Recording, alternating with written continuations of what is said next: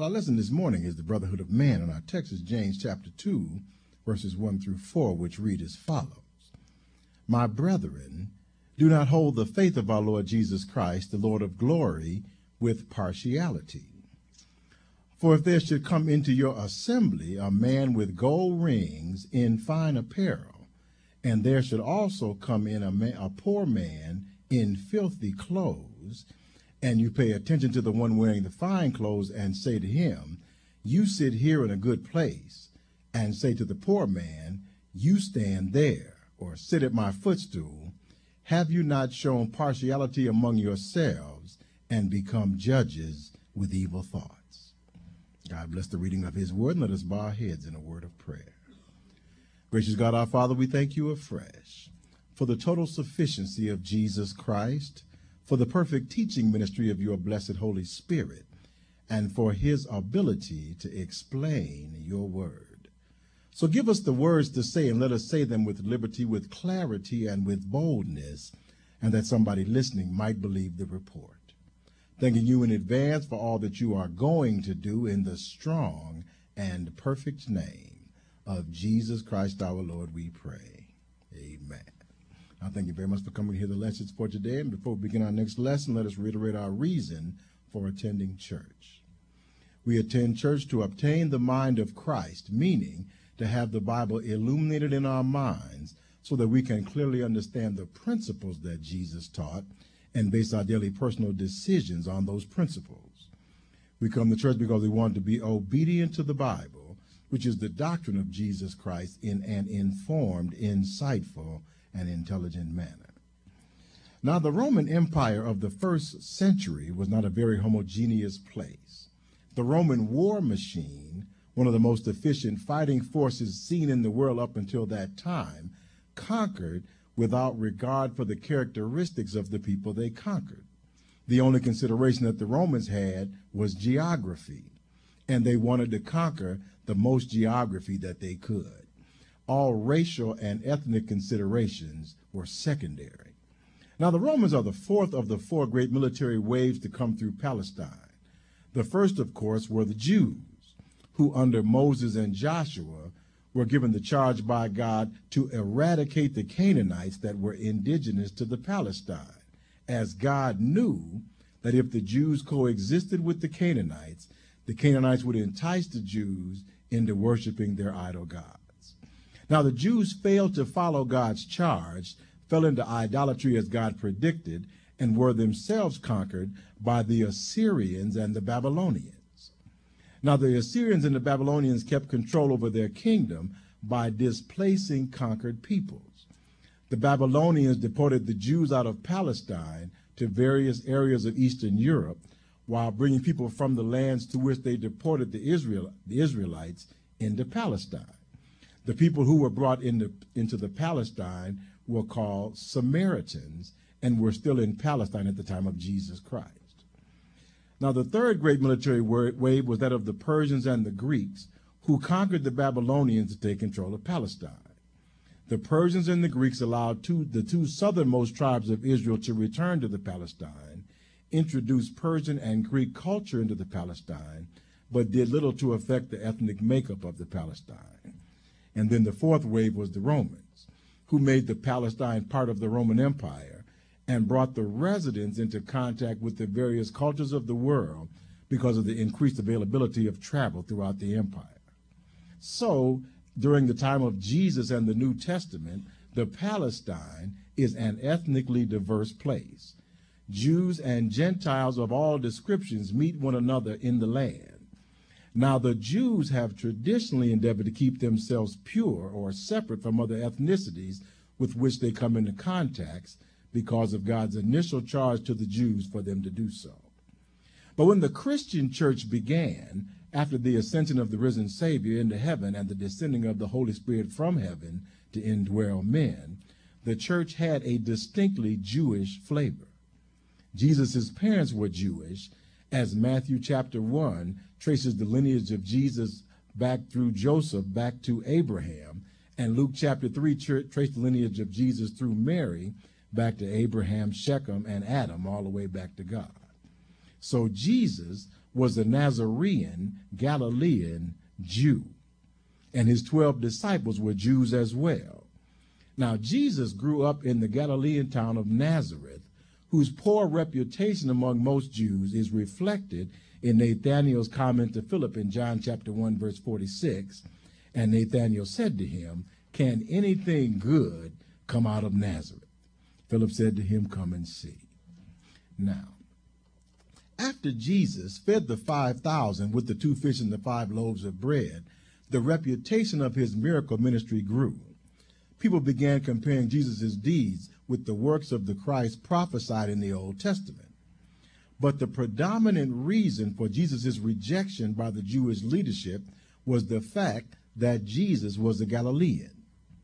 John chapter 7, verse 40-43 records, "Therefore, many from the crowd, when they heard this saying, said, 'Truly, this is the prophet.' Others said, 'This is the Christ.' But some said, 'Will the Christ come out of Galilee? Has not the scripture said that Christ comes from the seed of David and from the town of Bethlehem, where David was?' So there was a division among the people because of him." Now, as the discussion continued, the Jewish leadership sent soldiers from the temple guard to bring Jesus in for questioning, but Jesus talked his way out of the arrest warrant. And when the soldiers returned to the leadership, the discussion turned once again to the place from which Jesus came. John chapter 7, verse 45-49 records, "Then the officers came to the chief priests and Pharisees, who said to them, 'Why have you not brought him?' The officers answered, 'No man ever spoke like this man.' Then the Pharisees answered them, 'Are you also deceived? Have any of the rulers or the Pharisees believed in him? But this crowd that does not know the law is accursed." Now, some concrete statement that Jesus made to the officers caused them to change their mind about arresting Jesus.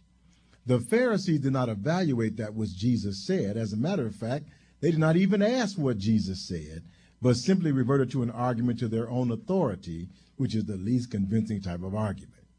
Nicodemus, the one Pharisee that had actually heard and spoken to Jesus, tried to stick up for Jesus in John chapter 7, verse 50-53. The Bible says, "Nicodemus, he who came to Jesus by night, being one of them, said to them, 'Does our law judge a man before it hears him and knows what he is doing?' They answered and said to him, 'Are you also from Galilee? Search and look, for no prophet has arisen out of Galilee.' And everyone went to his own house." Now, the Jews judged Jesus not by his word and not by his works, but by his birthplace. The most interesting thing about the whole situation is that although Jesus came from Galilee, he was not actually born there. If you remember the Christmas story, Jesus' followers of the house and lineage of King David the Bethlehemite. And as Mary was in the last stages of carrying her child to term, her husband Joseph had to return to their ancestral home to register in the Roman census. So Jesus was born in Bethlehem during Joseph's trips to register. Joseph and his family then went to Egypt to escape the persecution of Herod, and then when Herod died, Joseph took his family back to Nazareth. So although Jesus grew up in Nazareth, he was not born in Nazareth, and had the Pharisees decided to investigate or even ask this man who was healing the sick, raising the dead, casting out demons, and feeding the poor, they could easily have acquired this information. But since it was obvious that Jesus was not part of the Pharisaical power structure, the Pharisees rejected Jesus without a proper investigation of Jesus' bona fides. But now our text, James chapter 1, verse 2, tells us, "My brethren, do not hold the faith of our Lord Jesus Christ, the Lord of glory, with partiality." Now, partiality, as used here, can be defined as judging someone based upon some item of personal status rather than on their actions or performance. The Pharisees judged Jesus as ineligible to represent God because he was from, as they say, the wrong side of the tracks. Now, I recently read a book on the recommendation of my son about a similar situation in the church. The book is entitled Radical Reformation by Mark Driscoll, which says this about the traditional church in the 21st century. It says, some churches are more into their church and its tradition, buildings, and politics than the gospel. Though they know the gospel theologically, they rarely take it out of their church. This is classic fundamentalist Christianity, which flourishes most widely in more independent-minded, Bible-believing churches.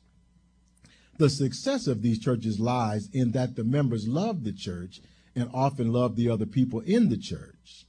Their failure is that it is debatable whether they love Jesus and lost people in the culture as much as they love their own church.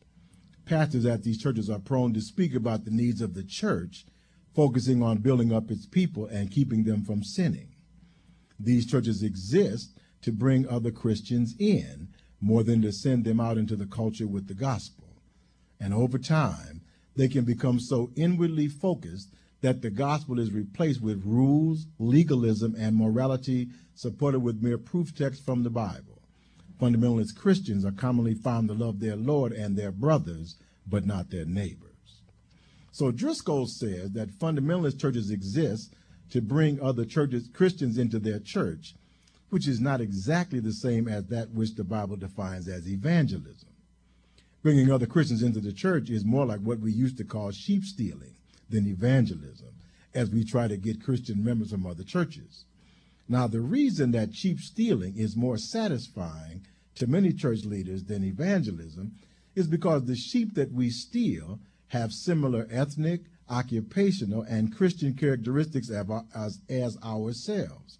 And most of us are more comfortable with people that are like ourselves than we are with people who are different from us. Now, this is the crux of partiality. Most people are more comfortable with people that are like them than they are with people who are different. When we see someone who is different, we have a much more difficult time embracing them. The more strongly that we identify with the characteristics that differentiates us from another person, the less welcoming that we generally are to accept them into our fellowship. James chapter 2, verse 2 through 4 gives the example.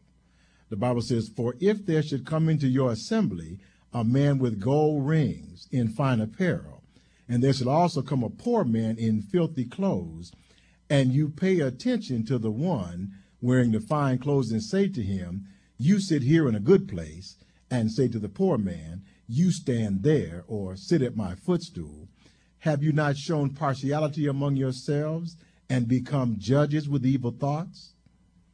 When I hold it, James, a poor man in filthy clothes in our church? Are you serious? I would tell him to stand over there or sit on the ground because I don't want the pews in the church messed up. If the man is filthy, how can we welcome him into our church?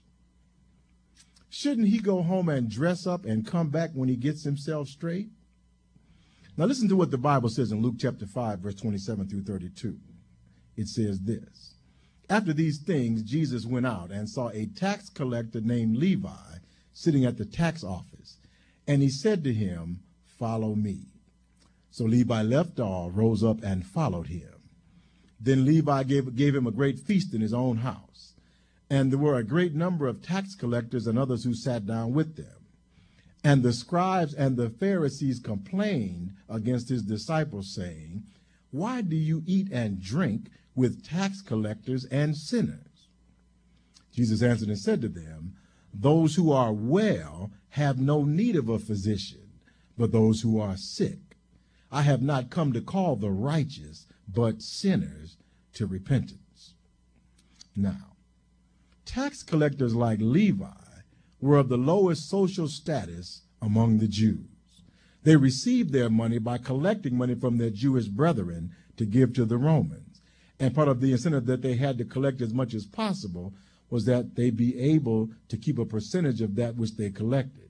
Not only that, but tax collectors were generally considered to be no better than thieves because they had the tendency to collect more than they were supposed to from individuals and then keep the difference rather than turning it into Rome. So in the eyes of the Jews, a tax collector was a fellow with pretty poor character. But Jesus, in our example, sought out this tax collector to be in his group of disciples, which did not endear Jesus to the Pharisees any more than the fact that Jesus was ostensibly from Galilee. But the difference between Jesus and the Pharisees is similar to that between Samuel and God, expressed to us in 1 Samuel chapter 16, verse 6 and 7. Now, Samuel was sent by God to Jesse's house to anoint the next king. And the Bible says, so it was when they came that Samuel looked at Eliab and said, surely the Lord's anointing is before him. But the Lord said to Samuel, do not look at his appearance or at his physical stature, because I have refused him. For the Lord does not see as man sees. For man looks at the outward appearance, but the Lord looks at the heart. Now Samuel looked at Eliab and decided that Eliab looked like a king. The Pharisees look upon what a man does for a living, especially if he's a tax collector. The Pharisees look upon where a man is from, especially if he is from Galilee.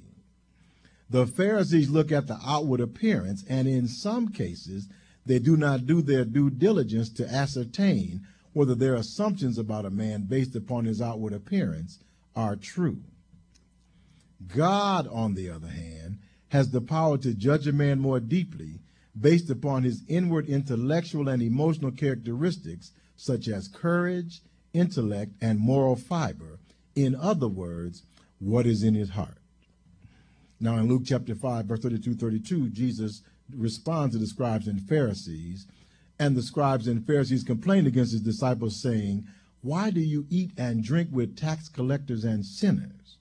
Jesus answered and said to them, those who are well have no need of a physician, but those who are sick. I have not come to call the righteous, but sinners to repentance. Now, this is the reason that Jesus is called the great physician. He describes himself as the one who was sent by God to those of us who are sick, not just meaning physical illness, but also sin sickness. Our sin sickness makes us unable to get along with others because we judge them based upon outward appearance. We sometimes listen to what people have to say and ascribe ulterior motives to them, which may or may not be correct. We sometimes hate people because they look differently than we do, or because their ancestors did something mean to our ancestors in history, or because they are of a different religion than we are. Some call this self-defense, but the Bible calls it sin. James chapter 2, verse 8 and 9 tells us, if you really fulfill the royal law according to the scripture, you shall love your neighbor as yourself, you do well. But if you show partiality, you commit sin and are convicted by the law as transgressors. Now, after we meet the Lord, our attitudes about people should begin to change. Now, they may not change overnight, but listening to the words of the New Testament should teach us that God is the creator of all people, and that, as 2 Peter 3:9 tells us, the Lord is not slack concerning his promise, as some count slackness, but is long-suffering toward us, not willing that any should perish, but that all should come to repentance. So God wants all, meaning everyone, to come to repentance, that is, to become a member of his family, the church. Now, we are not to judge that someone, because of their outward appearance or their personal characteristics, cannot come to repentance and is condemned to life outside the Christian fellowship. James says that we should embrace even the filthy man, and he uses the word filthy for a very specific reason, which is given in Isaiah 64:6, which says, but we are all like an unclean thing, and all our righteousnesses are like filthy rags. We all fade as a leaf, and our iniquities, like the wind, have taken us away. So, in the sight of God, your clean pressed suit is just as much of a filthy rag as the poor man's dirty clothing. I mentioned in our last lesson that we need to evaluate the Word of God, recognizing the fact that we are rank sinners ourselves. We need to take ourselves off of the pedestal and recognize that our position in Christ is not a result of our own goodness or because of our own righteousness, but because of the imputed righteousness given to us by Jesus Christ's sacrifice on Calvary. Galatians 2:20 tells us, I have been crucified with Christ. It is no longer I who live, but Christ lives in me. And the life which I now live in the flesh, I live by faith in the Son of God, who loved me and gave himself for me. No, my life is no longer about me. Yes, I have personal concerns and personal desires, but as a Christian, I need to decide that I desire is not pleasing to God, and if not, I need to abandon it, because it is no longer I who live, but Christ lives in me, which means that although I am still the one drawing breath, I am no longer the one setting the agenda.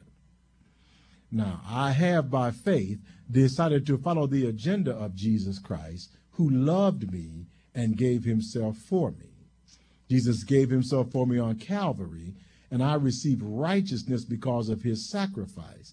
And that righteousness tells me to make the conscious decision to no longer judge others with partiality because of outward physical characteristics or association, but to be as a beggar that has found the place in which bread is being given away and is letting all other beggars know, regardless of their race, creed, color, religion, or national origin, where they can go to find bread. Yes, they may be starving in sin, but they can go to the place where the bread is being given out and feed their sin-sick souls. Yes, they may have disgusting, filthy habits, but they can go to the place where the bread is being given out and receive something that will change them on the inside and cause them to put their disgusting, filthy habits away, even as we have put our disgusting, filthy habits away. Now, the context of the passage of Scripture in Galatians 2 has to do with a conflict between Paul and Peter over their association with the Gentiles of Antioch. Now, the Jewish ceremonial law forbade the Jews with eating with the Gentiles, as the Gentiles were unclean before God. But nevertheless, when Peter came to Antioch, he ate with the Gentiles that had accepted Christ, as they were all Christians. However, when some Jews from the church at Jerusalem that were more insistent that the Jews remain separate from the Gentiles, even though the Gentiles were Christians, came, Peter gave in and stopped eating with the Gentiles. Galatians chapter 2, verse 11 through 13 records, Now when Peter had come to Antioch, I withstood him to his face, because he was to be blamed. For before certain men came from James, he would eat with the Gentiles. But when they came, he withdrew and separated himself, fearing those who were of the circumcision. And the rest of the Jews also played the hypocrite with him, so that even Barnabas was carried away with their hypocrisy. So Paul confronted Peter about the hypocrisy of behaving as a Christian until the Jews came from Jerusalem, and then forsaking the Gentile Christians to appease the Jews that wanted to keep the ceremonial laws intact. Paul said in Galatians chapter 2, verse 14 through 16, But when I saw that they were not straightforward about the truth of the gospel, I said to Peter before them all, If you, being a Jew, live in the manner of Gentiles and not as the Jews, why do you compel Gentiles to live as Jews? We who are Jews by nature and not sinners of the Gentile, knowing that a man is not justified by the works of the law, but by faith in Jesus Christ, even we have believed in Christ Jesus, that we might be justified by faith in Christ, and not by the works of the law. For by the works of the law no flesh shall be justified. So Paul made it clear to Peter that there is no difference between Jewish and Gentile Christianity.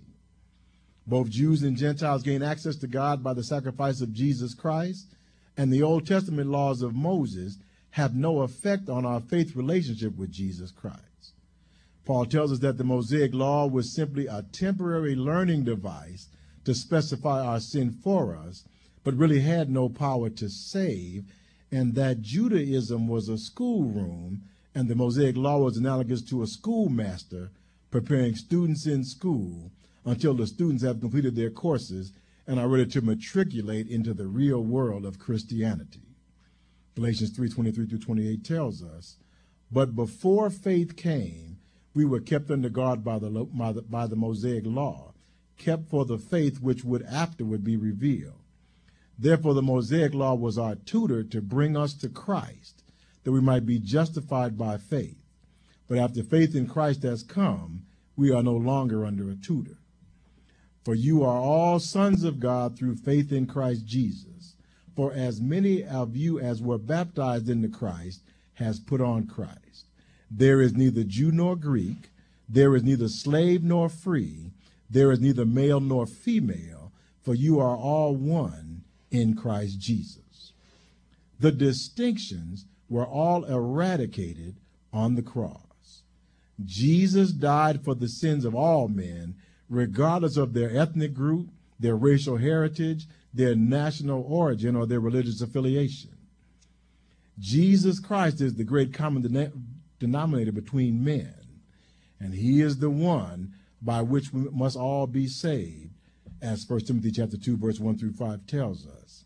Therefore I exhort first that supplication, prayers, intercessions, and giving of thanks be made for all men, for kings and for all who are in authority, that we may lead a quiet and peaceable life in all godliness and reverence. For this is good and acceptable in the sight of God our Savior, who desires all men to be saved and to come to the knowledge of the truth. For there is one God and one mediator between God and men, the man, Christ Jesus. So now one God and one mediator between God and men, the man, Christ Jesus. Peter testifies similarly to the authorities after he, by the power of Christ, healed the lame man at the beautiful gate in Acts chapter 4, verse 9-12. Peter says, "If we this day are judged for a good deed done to a helpless man, by what means he has been made well, let it be known to you all and to all the people of Israel that by the name of Jesus Christ of Nazareth, whom you crucified, whom God raised from the dead, by him this man stands here before you whole. This is the stone which was rejected by you builders, which has become the chief cornerstone. Nor is there salvation in any other, for there is no other name under heaven given among men by which we must be saved."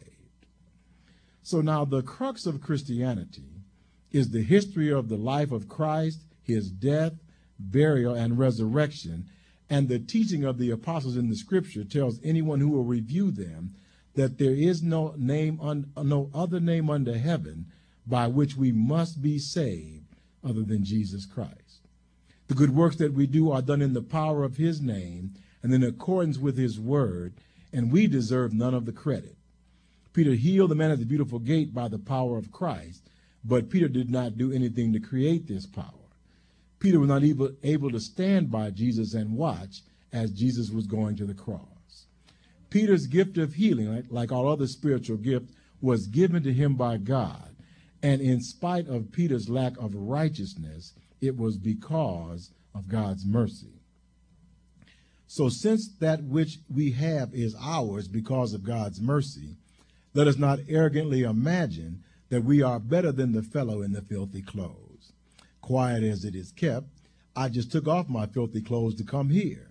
And I hope that you don't look too hard at me, because you may see that I still have some of the filth on me. And as we conclude this lesson, let us listen to Paul as he explains our equivalence to one another and our interdependence on one another, even as various organs of our bodies are interdependent. Romans chapter 12, verse 1-5 admonishes us, "I beseech you therefore, brethren, by the mercies of God, that you present your bodies a living sacrifice, holy, acceptable to God, which is your reasonable service, and do not be conformed to this world, but be transformed by the renewing of your mind, that you may prove what is that good and acceptable and perfect will of God. For I say through the grace given to me, to everyone who is among you, not to think of himself more highly than he ought to think, but to think soberly, as God has dealt to each one a measure of faith. For as we have many members in one body, but all the members do not have the same function, so we, being many, are one body in Christ, and individually members of one another. So to God, all of us in the body of Christ are members of one another. We are members of the body of Christ not because of our righteousness, but because of God's grace. So let us not fail to extend the grace of God to others that may wish to join the body. And let us not treat one another or anyone with whom we come into contact with partiality, but with love and joy in the Holy Spirit. And that is our lesson for today. Let us pray. Gracious God, our Father, we thank you this morning that you have given us this lesson, and help us as we go down from this place to look at folk differently. Let us not look at folk with partiality. Let us not judge them based upon their outward appearance, but let us commune with them and see what is in their hearts. And let us come together and learn that we might be able to live with virtually anyone that believes in your name. And then help us to reach out to those that do not believe in your name, that they might come to believe in it, and we might be brothers with them as well. And our Lord, we thank you for all that are in the house. We ask that you give us traveling mercies as we go down from this place and bring us back at the appointed time. And now, Lord, we thank you for all these things. We thank you for your goodness, for your mercy, and for your grace. And most of all, we thank you for your sacrifice on the cross, for rising from the dead on that Sunday morning. Thank you, Lord. In the wonderful name of Jesus we pray. Amen and thank God.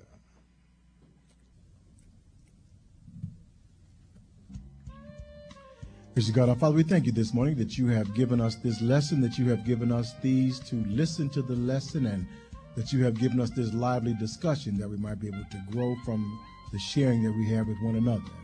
We ask you as we go down from this place this week that you would help us to judge life without partiality, but to judge with righteous judgment, even as you do not look on the outward appearance, but that you look on the heart. Now, Lord, we're praying for Dr. Allen and those whom he's asked us to pray for, Brother Quarterman and Brother Uat. We ask you that you bless he and his wife as they are completing their academic books and all those things that they're doing out in New Jersey, and bring them back safely at the conclusion of their mission there. Now, we pray for those that Sister Allen has asked us to pray for Sister Debbie Morgan, who's doing better, and she's beginning to walk in rehab, for Brother Toliver Michael Bragg, and we're asking you, Lord, that you would take care of his dialysis situation. Let something happen good for him on that end. We're praying for that you would bind Maury and Dwayne Curtis together in their marriage with cords of love that cannot be broken. We're asking that you intercede on behalf of Darlene Sherrod, who has a lump in her breast that has to undergo chemotherapy again. And we're asking you, Lord, that you'd allow your hand to fall on her, because there was a woman that had an issue of blood for 14 years, and the doctors could not do anything about it, but just one touch from the hem of your garment made her whole. So we're asking you that you'd extend the hem of your garment to Sister Sherrod this morning. And also, Lord, we are praying for Sister Nota Brown and her family as she is in hospice care. And we ask you, Lord, that all would be well with her soul, that as she prepares to go from this side to that side, that she would be in good graces with you and would be able to see you in your kingdom. Now we pray for the others that Sister Allen has asked us to pray for, her sons and her daughters, her husband and her parents, for the store as well. We ask you to continue to let them do well there, for Sister Lily Hersey and Heather Platter and Ethel Owens. We just ask you, Lord, that you bless all of these that Sister Allen has asked us to pray for. We pray for the Beard family and for Sister Marcia and Brother Julian and Brother Carlos. We ask you that you would allow them, Lord, that they might be able to resolve their situations well. We ask you that you be in that as it goes, as those things come to pass, that you might be able to guide them and have them going in the right direction. Now I'm praying for my wife, one that's here, and I'm asking you, Lord, that you'd bless those who she's asked us to pray for Rachel Deemer's mother, for Mother Z. We ask you that you allow her to recover her faculties as she's recovering from a stroke as well. Praying for Brother Rodriguez and Brother Tyson, for Mother Versa, Mother Johnny Mae Wills. We thank you, Lord, that Teresa was able to deliver her baby safely, although she had a pregnancy through her diabetes. And we ask you, Lord, that you allow her to control that situation We pray also for Wendy, who's doing better, and we ask you, Lord, that you bless Sister Linda Hannes, whose mother was diagnosed with Alzheimer's, and we just ask you, Lord, that you go with her and stand by her as she deals with that situation. We ask you, Lord, that you give Sister Bard strength.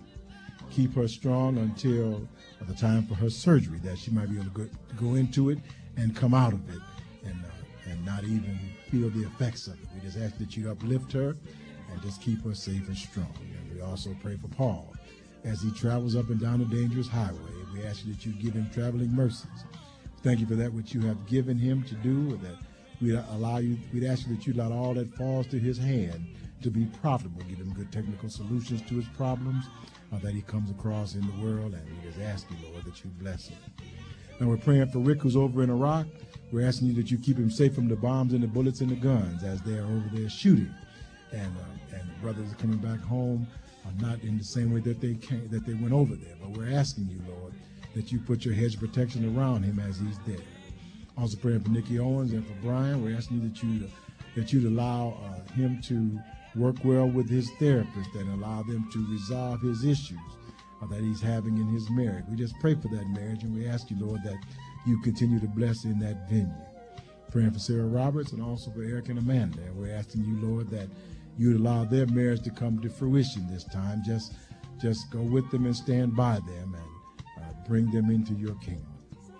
Now we're asking you that you'd also bless those whom Brother Edwards has asked us to pray for. We ask you that Sister Goodson might be able to have a good recovery from that she has had added to her list of illnesses.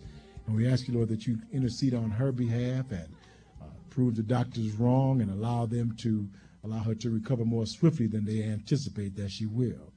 We're continuing in prayer for Sister Alice Mae Nichols and for Sister Cora Carruthers as well. We're asking you to bless them all, Lord, as they have these medical problems. And we also pray for Brother Edwards as he travels up and down the dangerous highways. And we ask you, Lord, that you'd give him good skill as he performs his functions for the state, that you'd bless his sons as they're going to school and give them steel-trapped minds as they go in the classroom, that they might be able to glean all the information that the teacher is giving out so that when test time comes, they will be able to do well. And we pray for his wife as well. Also praying for Sister Penny Rodula that Rick has asked us to pray for. We ask you, Lord, that her radiation treatment might go well as well. Now, those who the Lees family has asked us to pray for the Smithwick family, for the Grummelot family, for the Kernicke family. We ask you, Lord, that you bless these families, and for the Striking family. We ask you that you bless these families that have these family problems. The losses in the family, Lord, we ask you that you give them comfort in the day of loss. Help them to remember that to be absent with the body is to be present with the Lord from now on. And we just ask you, Lord, that you bless in these cases. And for the Grummelots who've had their mother deployed to Iraq, we ask you that you surround her with that same hedge of protection. Keep her safe, bring her back safely at the appointed time for the conclusion of her tour. Praying also for Frida Durham and for Mike Pillow. We're asking that you continue to bless him, for Janet Teddy, and for Tyrone Davis as well. Bless all whom Brother and Sister Lee are concerned about, and also for their sons, Cedric, who's at home, and then Darius, who's out in Pennsylvania. We're asking you that since these young men are learning in academic mode, that you would help them to retain all that the teachers have to tell them so that they'll be able to do well on the examination when the day comes for that.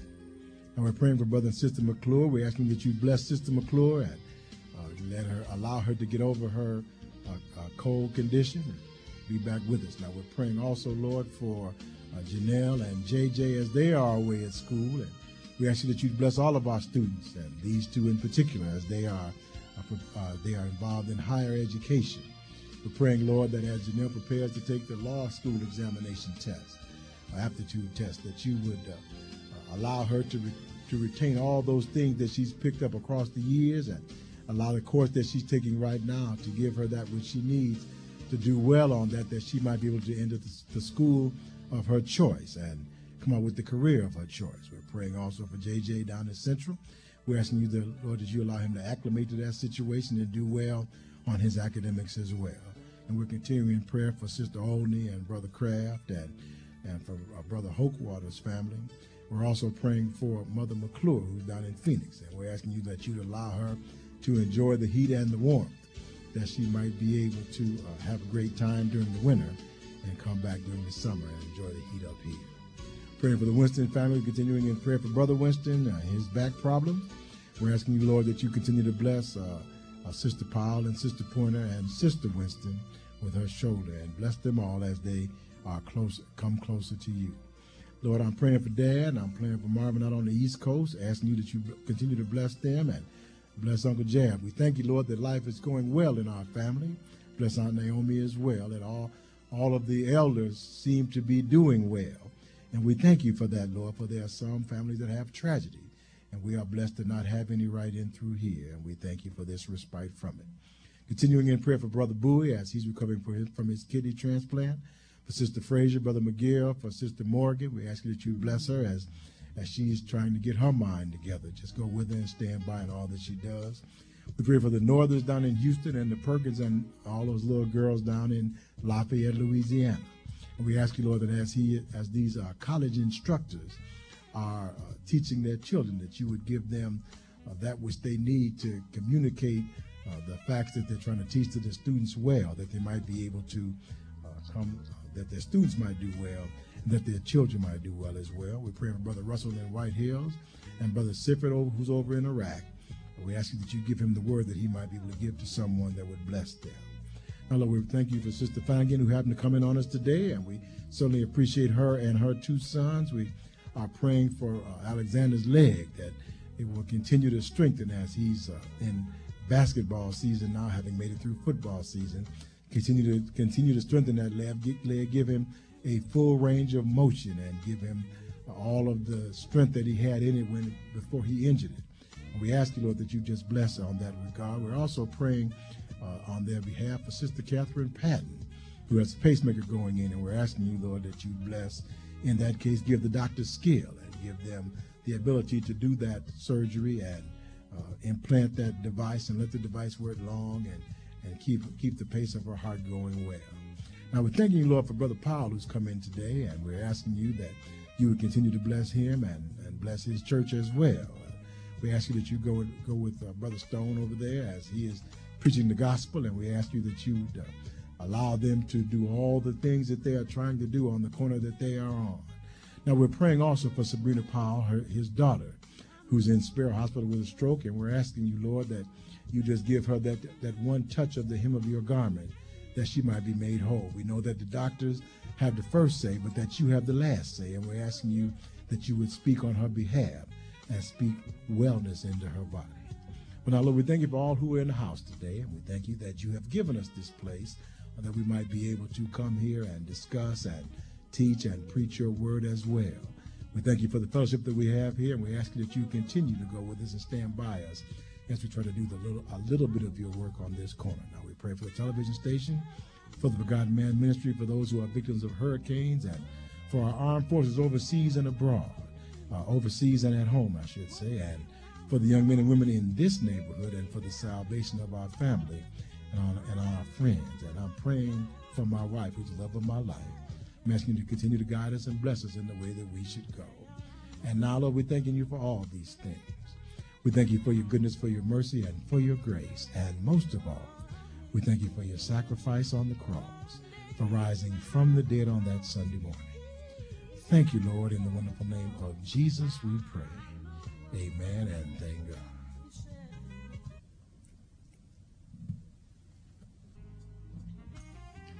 Jesus Christ died on the cross that all might be saved.